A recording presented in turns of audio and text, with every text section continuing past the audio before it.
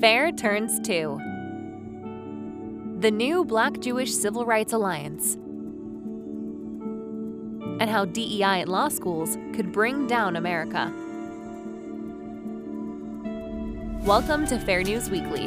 To read all of the articles discussed in this podcast, please visit this podcast's episode description.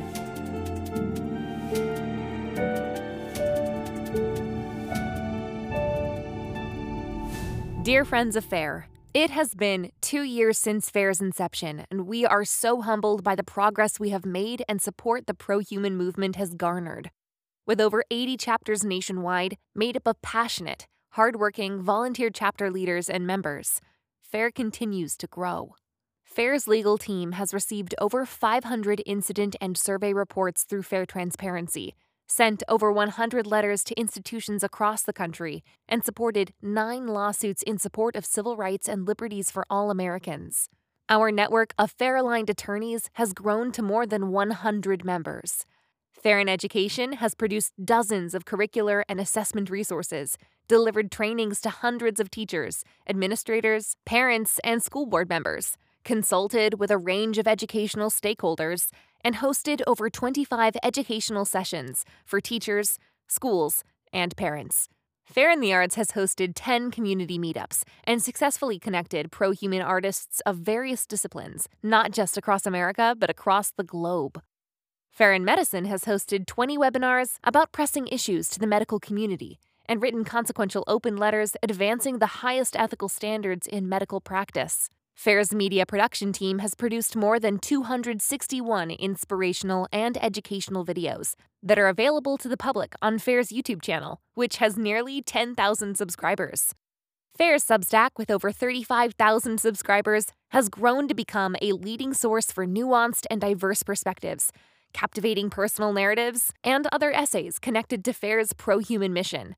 Our editorial team has worked with pro-human authors to publish nearly 100 articles. Thousands will have received diversity training in the pro-human approach by the end of the year. Thanks to you all, we have raised over $7.5 million to further FAIR's mission of promoting fairness, understanding, and humanity.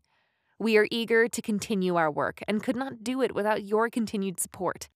Warmly, the team at the Foundation Against Intolerance and Racism. For FAIR Substack, Henry Kopel wrote about a landmark alliance that was shaped by parallel experiences of oppression and exclusion in the Black and Jewish communities. He writes, African Americans and Jews also share a common theological identity as Exodus peoples. While the Jewish escape from slavery is ancient history, it remains central to Jewish prayer and ethics. Among the Torah's most frequently stated commands is to be kind to the stranger. For you were strangers in Egypt.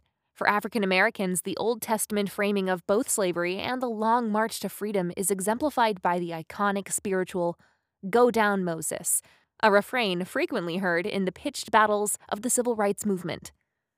Hence, it was no coincidence that Black and Jewish leaders joined together in 1909 to found the NAACP, and again in 1950 to found the Leadership Conference on Civil Rights, which was responsible for drafting the original text of the 1964 Civil Rights Act.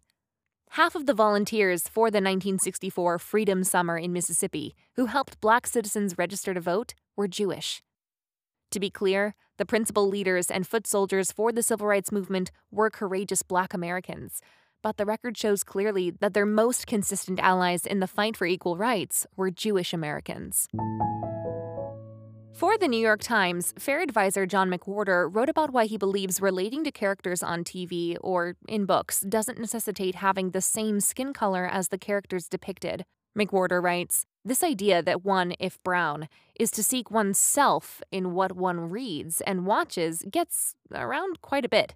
I remember an African American studies major, a Black guy, telling me in 1994 that if he couldn't study things having to do with himself, he wouldn't go to college at all."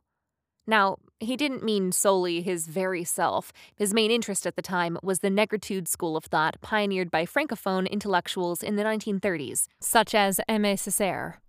But still, the idea that a Black person is deprived in not exploring that which they already relate to is not as natural as it sounds. This position is rooted, one suspects, as a defense against racism, in a sense that learning most meaningfully takes place within a warm, comfort zone of cultural membership. But it's a wide, wide world out there, and this position ultimately limits the mind and the soul. I question its necessity in 2023. The etymology in the word education is related to the Latin educere, meaning to lead outward, not inward. For his Substack, Public, FAIR advisor Michael Schellenberger wrote about how the publisher of the late British children's author Roald Dahl has changed hundreds of words and passages in his books to make them politically correct. Schellenberger states, "The Dahl censorship is occurring against the backdrop of an increasingly censorious wokeism. Over the last few weeks, we have seen a witch hunt against psychologist Jordan Peterson, an open letter from 1,000 writers, authors, and journalists demanding that the New York Times not report on problems with prescribing gender dysphoric children puberty blockers, and a State Department-funded disinformation index, which slandered the New York Post, Reason, and other reputable publications as fonts of disinformation, and urged corporations to redirect their advertising spending to publications including Huffington Post. 2 years ago, when activists were tearing down statues of historical figures, people quoted from Orwell. Every statue and street and building has been renamed, he wrote. Since then, woke activists have, with Dahl, started down the road of realizing another cause in that sentence. Every book has been rewritten. For the Wall Street Journal, Tunku Varadarajan wrote about Ayla Shapiro, Stanford, and why the threat to dismantle existing structures is an idle one in English class but poses a serious problem in legal education as it targets individual rights and equal treatment under the Constitution. Professors are shying away from entire topics, not just a given perspective on a topic, Mr. Shapiro says. They're just skipping over anything to do with rape or hate crimes because they're too sensitive. You try to write an exam question and there are too many red flags, too many tripwires. These professors do their students a disservice by not training them in how to advocate in the real world of courts. There, it's not a conversation between the left and the far left. Mr. Shapiro says non-progressive law professors were rare even 20 years ago, when he studied law at the University of Chicago. Critical legal studies fashionable in the late 1980s and early 90s was passé, a very small niche thing. Since then, what's really changed is the bureaucratic explosion, and most of that bureaucracy is in the DEI space, which actively subverts the traditional educational mission in truth-seeking, and its ideas of power dynamics and intersectionality, dividing people into oppressive and oppressed classes, and things like that.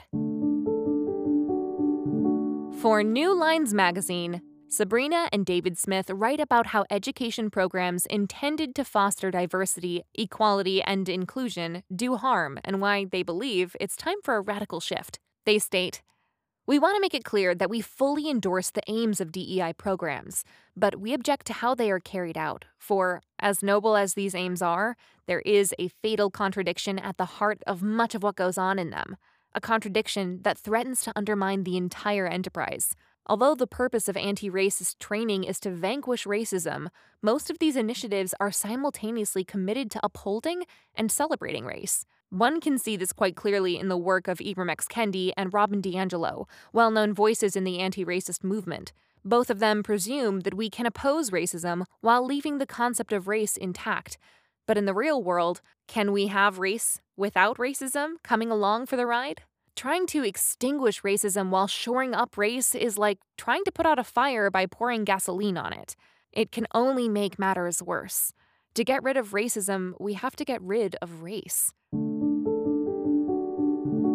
For Unheard, Kat Rosenfield wrote about the media's vested interest in keeping Americans divided. She writes, "The popularity of these gifts stems from the fact that they represent events, emotions, and cultural touchpoints that millions of people recognize and relate to. In many cases, they speak to something not just specifically American, but deeply human."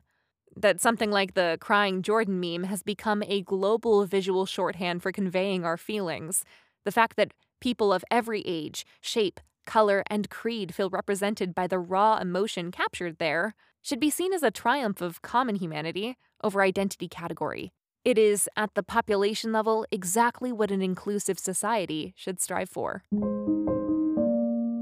You care about your kids and your community. We get it. So do we. April 24th through April 27th. Join Grassroots Leadership Academy in partnership with FAIR for a 4-session training experience to empower you to roll up your sleeves and run for school board, or effectively organize your community for someone you want to run for school board. This training is great for those of you who want to run and your core supporters alike. The training experience is 4 90-minute sessions over 4 days, 7 p.m. through 8:30 p.m. Eastern each day. Register now with the link in the description. So, you've successfully won the election to represent your community, parents, students, teachers, and everyone who has stake in your school district. Now, the real work begins. Join our first session, May 2nd from 4 p.m. to 5 p.m. Pacific, for the Pro-Human School Board Leadership. I won my election, now what? With Tanya Simons. Learn how to hit the ground running and immediately make an impact as a school board leader. In this session, we will cover essential topics to help you onboard your new role and build relationships to influence, drive change, and serve effectively. The Office of School Board is a huge responsibility, and the work you do will shape young people and your community for years to come.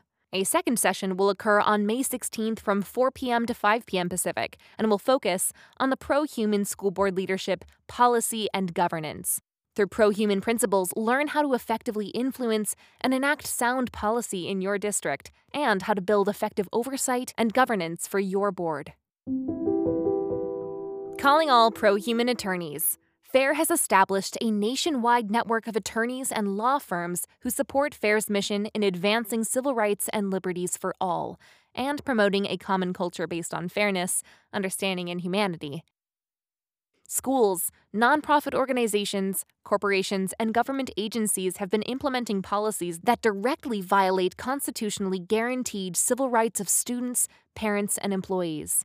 FAIR Legal Network attorneys can help by providing legal information and advice to affected individuals and, in appropriate circumstances, by seeking legal redress in the courts on their behalf. We want the FAIR Substack to be the go-to publication for diverse perspectives on culture and civil rights. Whether you're a seasoned author or an amateur writer with a story that can contribute to our mission of promoting fairness, understanding, and humanity, we would love to receive your stories, opinions, investigations, reviews, interviews, and more. Please send your piece to submissions at fairforall.org. We hope to hear from you. Finally, if you liked this podcast, subscribe, share it with a friend, and leave us a rating and review. Make sure to check out our newsletter and weekly roundup to read more into any of this week's stories, or visit the episode description. Donations are always welcome at fairforall.org/donate.